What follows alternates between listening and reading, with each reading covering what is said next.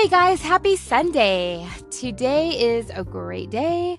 I am in sunny, rainy San Diego.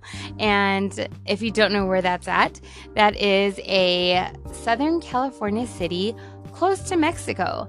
And I am here with my family, enjoying time, just getting to spend that quality time that I don't get too often with all of my family. My abuelito, my grandfather, who is 94 years old, his wife, aunts, uncles, cousins, and my parents, my sister, so many different people in my family, but I get to spend time with a lot of them. And so I'm enjoying today. And I have a fun, easy lesson that a lot of people I notice like to hear the difference between American English and British English. So this time I have the different idioms from America and idioms from Britain. There are so many similarities in idioms that Americans say and that British people say. And so I want to go over some that are similar and some that are not so similar. And you can choose which one that you prefer to use. All right, so starting with some things that are similar. British people would say spanner in the works. In America, we would say a wrench or a monkey wrench. So it's not something that's good. It's something that's difficult, a monkey wrench.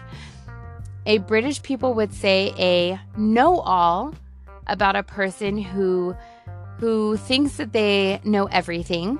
In America, we would say a know-it-all, know-it-all. So that extra word. Now we would say in Britain, they would say a fusspot. In America, we would say a fuss budget. I've never heard either of those, so that's a weird one. There are so many different things that when a British person says, and us Americans, when we hear that, we think, that's similar to what we say, maybe just a word off or a little different. And then when we hear some other idioms, then we think, oh, this is very different. I don't understand this at all. It doesn't make sense. Some funny ones that are very different would be that for us in America, a small conversation or a chat, we would call it chit-chat. Like, oh, it was nice chit-chatting with you. A British person would call it a chin wag. A chin wag. I've never even heard of that. That is so funny. I would never guess that it was something to do with speaking or talking to someone. If a British person says, I've got the hump.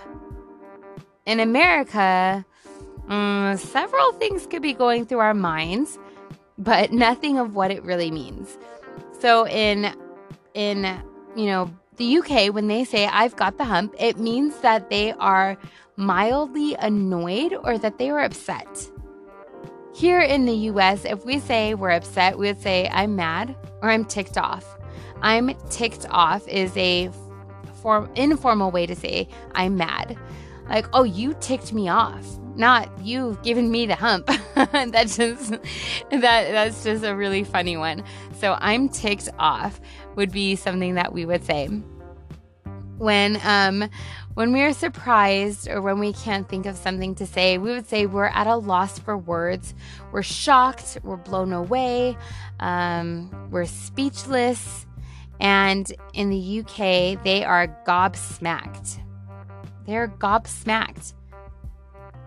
That's very interesting. Gobsmacked. I may actually start using that because it's very interesting and kind of funny. We would say cheers when we want to wish someone good health or congratulate someone on an accomplishment. We would say cheers.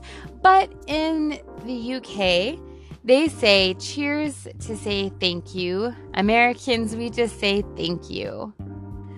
There are just so many differences between the US and the UK other than just crossing the pond, as we say, because it's the Atlantic Ocean. But yeah, you can use some of these, choose which ones you like, American versus British idioms, and try using them in a daily conversation and see what kind of reactions you get.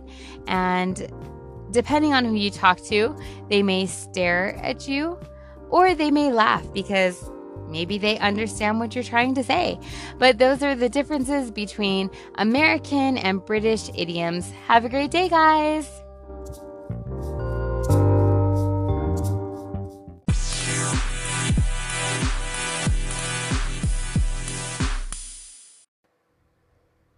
If you find these podcast episodes to be of any help to you, please share with your friends and family who are trying to learn English.